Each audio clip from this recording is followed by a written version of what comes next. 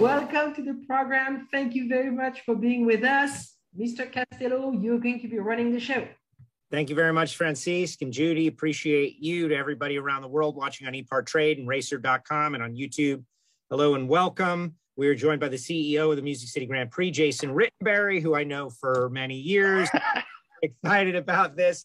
And also, Jason, this is my final seminar of Industry Week. So it's like happy hour for me. So, forgive me if I have too much fun, but I just think, go ahead. I was going to say it is 4:30 your time on a Friday afternoon. So it technically is happy hour already. That is true. That is true. But I'll try to hold it together, everybody. And if you got a question for Jason, by all means, put it in the chat section and we'll hit him with it, because he's done so many things. First of all, Jason, I would love for you to give your rapid fire, where you started, where you were, and how you got to where you are now. Because like right off the top of my head, you've worked at some grassroots facilities and elevated up to some of the best facilities on the planet, and now are the CEO of the Music City Grand Prix, which was perhaps the biggest motorsports success of the year. But tell us how you got started. Absolutely. Give you a very quick tour of my career. So I started in the business actually 21 years ago. So at March of 2000 in Memphis at the Memphis Motorsports Park, where we hosted NASCAR events, NHRA national events, but also had, as you mentioned, grassroots. We had a dirt track as well as a road course. So spent 10 years with that company. It was owned by Dover Motorsports. So a great 10-year run with them. Moved from there down to your neck of the woods, Joe, in Palm Beach, Florida, where I joined as the CEO of Palm Beach International Raceway. And very shortly after getting there, we started expanding that company. And I went on what I like to say is a 4-year spending spree, buying up racetracks and sanctioning bodies and all kinds of things across the country. And we ended up selling that to private equity in 2015. When we sold it, we had 11 different companies that we had all rolled up to what is now, what then was IRG, International Raceway Group, Sports Entertainment. We sold that and then moved on from there, moved back to Nashville, and then shortly after went to Circuit of the Americas, the U.S. Grand Prix and Formula One. Spent 2 years there running that venue, as well as the amphitheater, Austin 360. From there, I was there a couple of years and moved back here to Nashville to start working on this IndyCar race. And this has been a 5-year, believe it or not, work in progress to get this race done here in Nashville to make this happen. And love that you say maybe one of the most successful events of 2020, first-year events. We like to feel that way internally as well, but we've heard a lot of people share that same sentiment. We're very proud of that. But it took us 5 long years, but we got to there, got to the event and made it happen. And, I feel like it was a fairly successful first year event and was absolutely a good time by all here in Nashville. Excellent. No, well, I'm not just saying that because, we've worked together in the past. I'm saying that because that's what everybody says. It's very rare that there is near uniform press for any event, especially in the first year. And frankly, I think Nashville is a bit of the star. This is a city that's got some buzz right now as one of the hippest places in the world, let alone in the United States of America. Before we go any further, though, I have to know where you are. Where are you? I see chassis. Yes. What is this?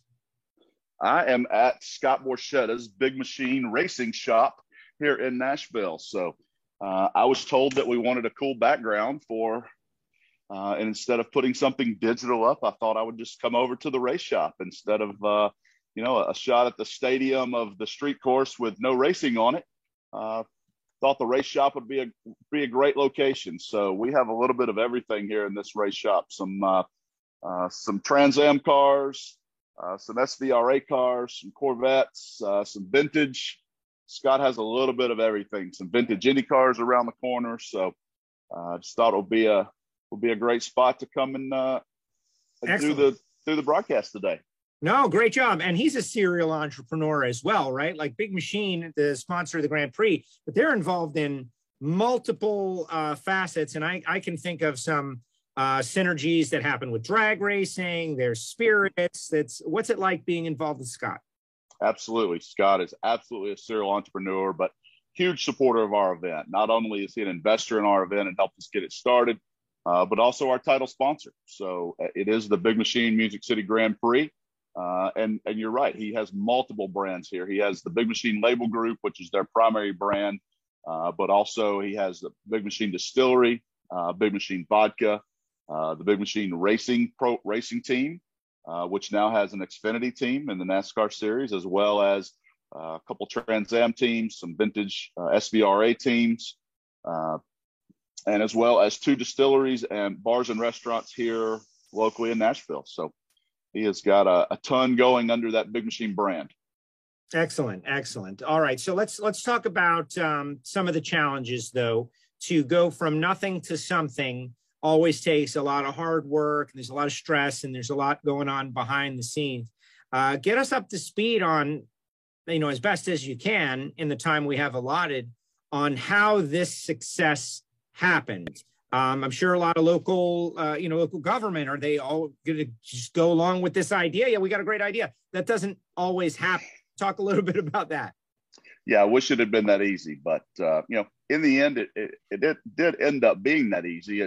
We went through, honestly, here in Nashville, we went through 4 mayors in 3 years. So we had to restart and start the conversations all over again 4 times in a 3-year period, which was probably one of the toughest parts of getting this race finalized and getting it on board. The IndyCar schedule was just getting local government's involvement and getting them to finally approve it. All the mayors were on board with it. They all supported it, and they all felt like it was going to be great for Nashville, great economic impact for the city, drive hotel rooms, drive tourism dollars, which it did. It was just a matter of getting there and getting to that point and making sure that we met all the requirements that the city was asking for, and all the stakeholders really were asking for. But not only the city, our other big partner in this was Nissan Stadium and the Tennessee Titans. We could not have done this race without them. It would not have happened without the property and the stadium, the assets that they brought to the table. I mean, they allowed us to dig their main parking lot up in front of their building and put a pit lane in permanently. And so a lot of things had to happen to make this event, but those are the top 2, is getting the city on board, as well as the Convention and Visitors Corp here, and then the Nissan Stadium and Tennessee Titans team. Getting those 2 entities on board was crucial to making this happen. And like I said, that took 5 years to get us to this point. And it's interesting, an analogy, something similar is happening at Hard Rock Stadium, which is right down the street from our studios here in South Florida. As we get ready for Formula One in Miami, they're using the NFL parking lot, the stadium. They're doing a pit road, just the same thing. I can't help but wonder if what you guys did in many ways gave a direction, showed a way, and sparked some obviously, like, hey, this is possible. Let's try to do this. Mm-hmm. Well, we haven't had any direct conversations with them, but there are a lot of the same people involved. Tony Kottman being involved with both of those projects as far as track design standpoint. So, I would say that they probably learned a little from us, as we learned a little from, Long Beach or Toronto or St. Pete. Let's see. Judy says super cool background, Jason. And I'll be talking to you about Judy a little bit later. And Paul says, so amazing how the Music City Grand Prix looked earlier this year and how similar the Jeddah F1 track looks, except for some extra curves. But you're getting like uniform praise on this. But, you came out of the box strong. What about the local community? Did they know what they were getting involved in? Was there... Nashville, I'm sure there's some motorsports there already, but IndyCar, I don't know. What was the response you got from like the bars and the restaurants and the people who, this nightlife and live music? Mm-hmm. How did you get them involved? Well, I think a lot of that started with the relationship. So a lot of us that are involved with the event and our partners, and we all have those relationships here in Nashville, and it all boils down to relationships at the end of the day. I think if there was someone from out of town coming in trying to promote this race or this event in Nashville and tried to get the local community involved, it probably would not have gone as smooth. But we, the group of us have a ton of relationships, and so we were able to to fill them in and let them know what this was all about. And so they knew a lot about it even before we'd even announced it. Most all the large players in town, and from a bar and restaurant and entertainment perspective, they were all involved with the event in some way, shape, or form, and had known about it months before it was announced publicly. Those were a group, again, more stakeholders that we needed to get on board initially. We didn't want them, fighting against us or even asking a lot of questions after the fact, after it was announced. I mean, we heard a lot of people even outside the city say, "Oh, are you going to race down Broadway?" Absolutely not. No, we're not racing down Broadway. It's the busiest street in the city, and for all, there's 40,000 tourists there at night. So no, we're not looking to close the bars and restaurants along Broadway to race down the middle of Broadway. We want to use Broadway, and that, supplements our event and provides us with a built-in nightlife and entertainment and things to do after hours. And so we felt like Broadway was the last place we wanted to race. And so we looked to design a course that had the least amount of interruption to business. And so all those things that we did on the front end allowed the local community to really get on board and support this and get behind it from day one, to support not only the event coming, but the street closures and all of the things that come along with that. We got very little pushback from businesses here about closing streets for 4 or 5 days, or putting barriers up 2 weeks before the event around the city. I mean, it's a lot went into this. And as you know, with COVID last year, we had a very short time period to plan all this. To go from nothing to a full event in 11 months was crazy. We had hoped to have 18 months. We were planning to announce this in March. It didn't happen until September. So we had from September 15th to August 5th to have everything from literally no plans and not a single plan on paper to developing a plan, signing sanction agreements, designing a course, building blocks. And we built everything. That's something that, a lot of people may or may not know, but we built everything that you saw at our facility from a track standpoint, all the concrete barriers, all of the fence, all the tire barriers, all of those things we built. We own that. We have it here in Nashville. It's available. We can put that on a truck or a train and take it to another city right now. But it was a lot of work, but we were very fortunate to have the local community on board, as well as the city and the metro government and the state. All right, let's look forward. We got a couple of questions from some folks out there. The first one was a hit, but now you set the bar and people are going to want to go, right? Like I can already think. In fact, this is where I try to work you for tickets for Judy and myself, because Judy want to come. We want to come out there. We want to be in the Jason Rittenberry box for this event at some point in the future. Are we in? You're in. Come on. August 5 through 7. You're here. There it is. There it is. All right. So Collie wants to know, is your agreement to have the same support series for future Big Machine Music City Grand Prix, like Trans Am, Super Trucks, et cetera? So how does that work, and how do you want it to work, and what lies ahead? Well, I think for year one, we honestly had not planned to have that much on-track activity. It just kind of happened the way it did. We initially planned to have IndyCar and one sports car series, and possibly something along the entertainment lines of Super Trucks. And so we started down that route, and then Scott came on board, and Scott's actually a huge supporter and a racer in the Trans Am series. And so we felt like that was a good series to add. And then Vintage approached us, and we heard from a lot of fans that wanted to see Vintage. They don't run a lot of events each year, and they really wanted to see those cars. And so with an inaugural event, we ended up adding Vintage as well. So the full lineup of on-track activity was pretty spectacular, from IndyCar to SRO, GT America, to the Trans Am series, Super Trucks, and Vintage. And so moving forward, at least for year two, I can't speak past year two at this point, but for year two, our plan is to keep all of those same series on track, and we'll continue with those same series for 2022.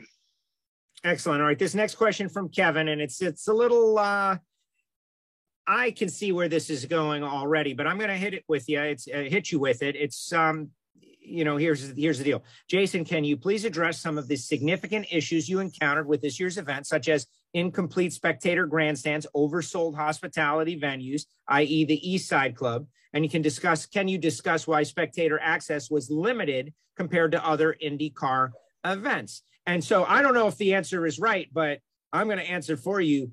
hey, first year event. That's my assessment, but please address Kevin's concerns. Yeah, absolutely, Kevin. I can address each and every one of those. And you know, we've not tried to hide from any of those. We have addressed all of those immediately. There was one grandstand that did not get completed until Sunday. We absolutely did everything in our power. It was not us. It's not Jason and my staff out putting that grandstand up. Those are third-party vendors. You know, we had a contract. They had schedules. We had dates. They knew the date it had to be completed. With the labor issues that everyone in not even our industry, everyone in every industry is facing right now, they came up short on some labor. They did not get one grandstand finished. They had 11 to do in 7 days. It was a very tight schedule. There was very, very little room for error. It did happen. We could not get one finished, and I hated it. I stayed up all night Friday to try and get it finished. I was up Saturday night to get it finished. Doug Bowles, the president of Indianapolis Motor Speedway, was out there Saturday night with me, sitting trying to push these guys to get this done. So, you know, everyone did everything in our power to make that happen, including bringing additional labor, finding additional labor for those guys. But at the end of the day, yes, it was a failure. Yes, it did not get completed, but there was not a lot we could do about it. I mean, we did everything in our power to make that happen. Now, after it did happen, we did our absolute very best to take care of every person that was sitting in those grandstands. Friday and Saturday, trying to relocate them to other areas. Sunday, it was sold out. There was nowhere to relocate them to, but their grandstand was open. So everyone in that grandstand received a full refund, all of their money back for Friday and Saturday as well. We're still allowed to attend the event. Yes, they did not have a grandstand seat, or not everyone had a grandstand seat, and I regret that that happened, and I hate that it happened. Like you said, Joe, it was a first-year event. It was a vendor. That vendor's obviously been replaced. That vendor will not be back for year two. There was someone else building grandstands for year two. But we did everything that we knew in our power to make it right for those fans. We offered them additional seats. We refunded their money. We gave them credit vouchers for food and beverage on the Friday and Saturday of the event. So from a customer service standpoint, we did everything we could to take care of that. There was a little we could do to avoid that happening. Like I said, it was a third-party vendor. With regards to East Side Club and being oversold, that I will credit that to being a first-year event. We went with what the Titans use, being in their venue. We used their numbers on what East Side Club could hold.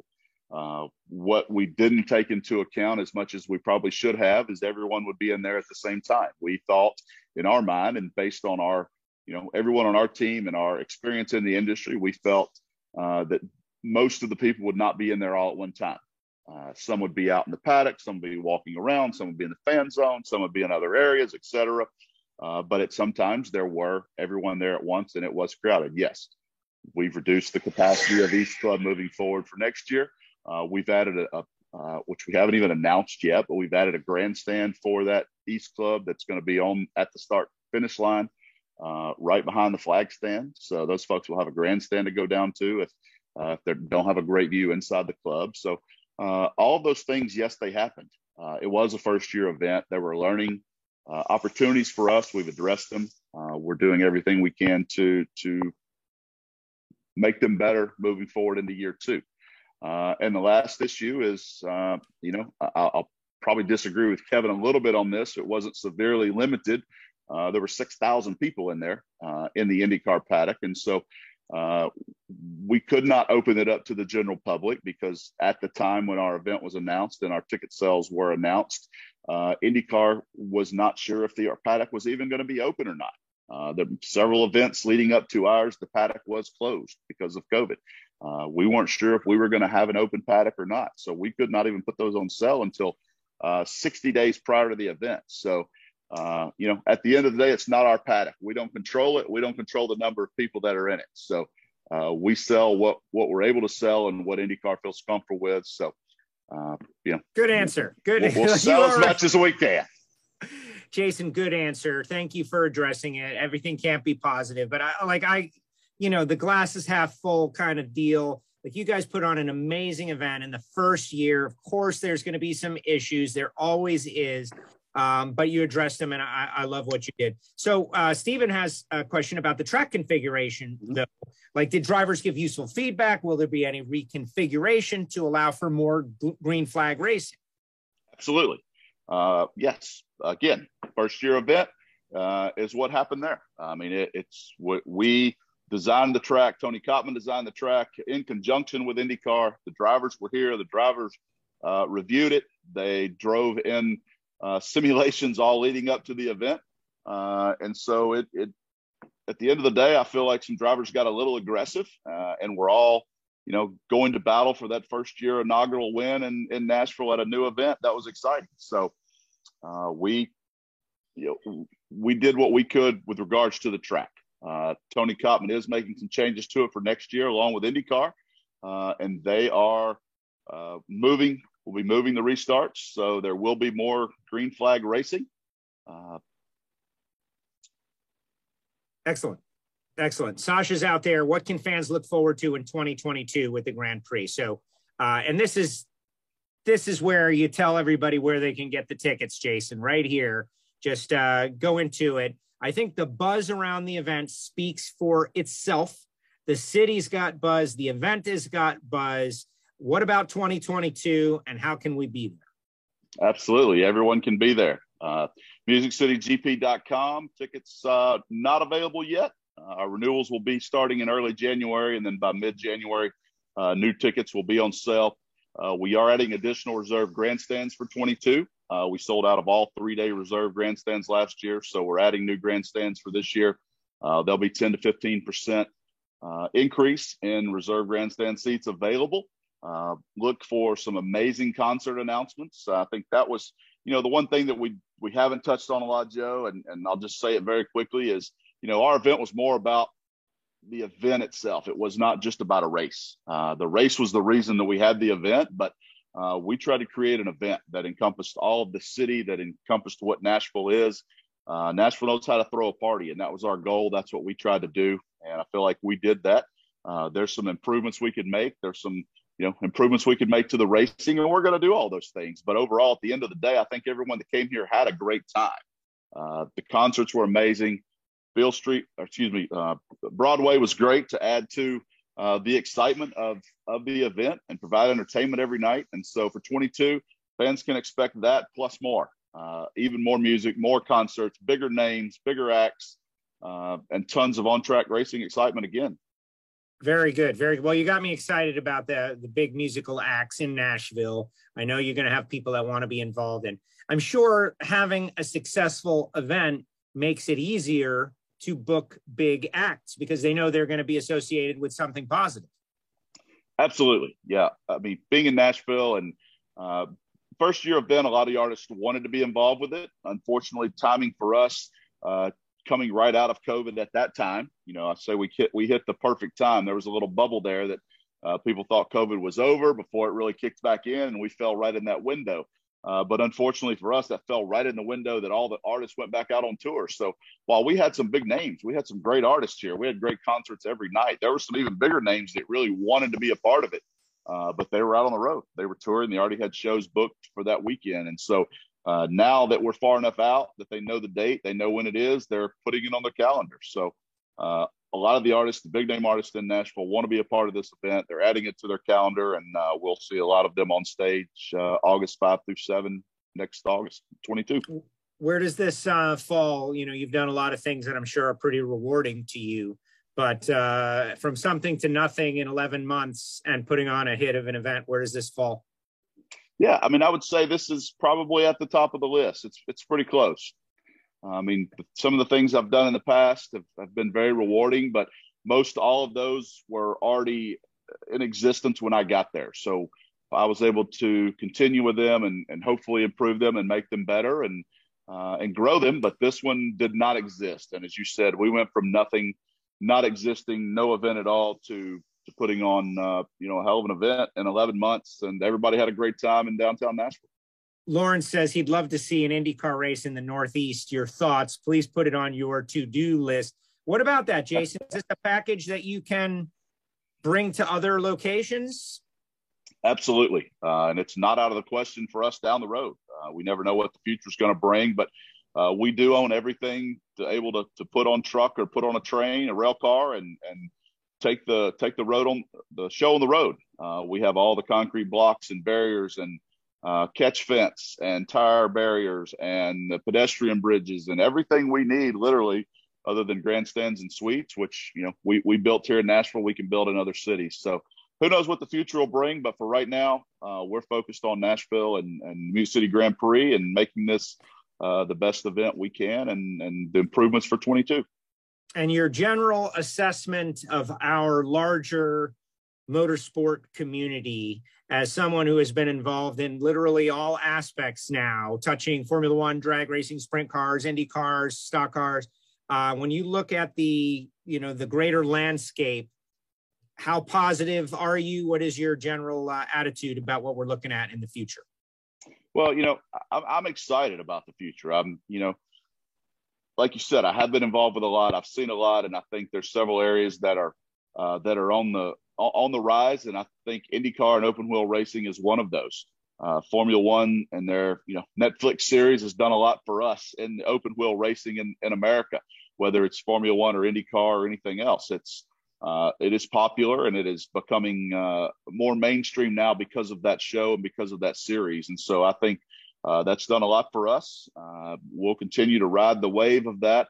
And I'm very happy to be right where I am, right with the series that we have, and look forward to seeing the growth of open wheel racing in IndyCar, not only here in Nashville, but the entire series. Well, and they are looking good as well. You got to have good drivers, right? Like, you have to have good personalities that people want to root for. And I think IndyCar has that right now, and some interesting, characters, and the cars are cool and getting cooler. And those are all like little elements that make people want to watch. Absolutely. And IndyCar has all of that. I think we've got a great mix of drivers right now. Looking forward to, see what comes down the road. And then in the future, there's a lot of drivers moving up into the IndyCar series, and looking forward to working with them in the future. And Kevin, who asked the question about the Grand Prix, says, Jason, thank you very much for addressing my questions. You could have dodged that question, but you did not. I tried to be respectful. And he goes on to say thank you. He had a good time with him and his wife.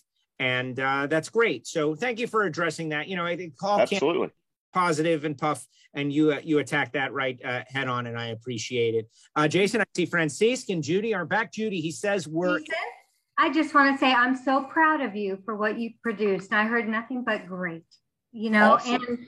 and especially in today's world, it's so upside down, and there's so many unforeseen obstacles. Things go wrong no matter what in a normal year. So I'm thrilled for you. Well, we had a few of those upside down obstacles, but I think we did our best to manage them and manage through them. And in the end of the day, our goal always was to put on a great event and take care of the fans. And that, as Kevin said, we never tried to dodge or hide from any of those issues. We addressed them all head on. We used them all as learning experiences, and every one of those we addressed not only immediately, but we've addressed multiple times since then, and looked at every way, shape, or form to improve the event, to make it better, and to hopefully put ourselves in a position to not have to be addressing those issues year two. There will be other issues that come up. It's an event. It's a temporary circuit. It's on the streets of a downtown. Everything is built temporary within a 10 to 14 day period. So issues are going to come up. It's going to happen, but it's how we manage them and how we take care of our fans. And that's our goal at the end of the day. Well, I think you did a great job. Thank you, Judy. We hope you and Joe really do make it here in August. I'm putting it on my calendar. Well, you did a hell of a job. And, thanks, Jason. Absolutely. Thank you, Jason. Thank you very much, Jason. And thank you all for having me.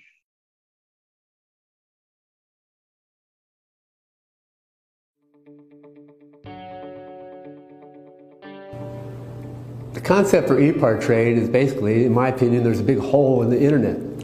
So the internet started many years ago, but there's never been an online business community for racers on the World Wide Web. The need for ePartrade is actually quite obvious. Basically, people in the business of auto racing need a place online to hang out and get their problems solved. It's extremely simple for a buyer or for a supplier to interact on the platform. The first thing you need to do is sign in, which is free. And the second thing is, when you see a product that you're interested in, all you need to do is click on request more information. If it's a company, you click on request more information, and then from there, it is forwarded directly to the buyer or to the supplier. You can go to ePartrade.com, you become part of a community of businesses in racing, and it makes sourcing products much easier than just on the internet or using Google. At ePartrade, there is no e-commerce. It's literally a connection just like at a trade show. So now, any time of the year, a buyer could reach out to a supplier through an email. More than that, it's a place to go just to keep current every day. So it's a good place to start your workday in your racing business or in your offices of your professional race team. And you know you're current when it comes to new technology, industry news, technical papers, technical videos, all of that and more. We're not looking for a million hits per day. All we want is people who are really the volume buyers of racing products in the racing industry to be part of the little world of ePartrade. We have racing businesses participating from around the world. So you get suppliers from around the world, you get buyers from around the world. ePartrade really eliminates having to travel, closing down your shop. Now you have a place to showcase globally your racing product and technology.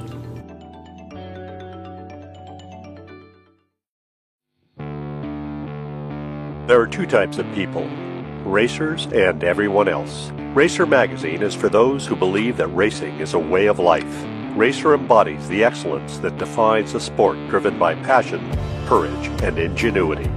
Get 1 year of both Racer's print and digital edition for only $39 with instant access to our entire digital issue archive. Subscribe now at info.racer.com.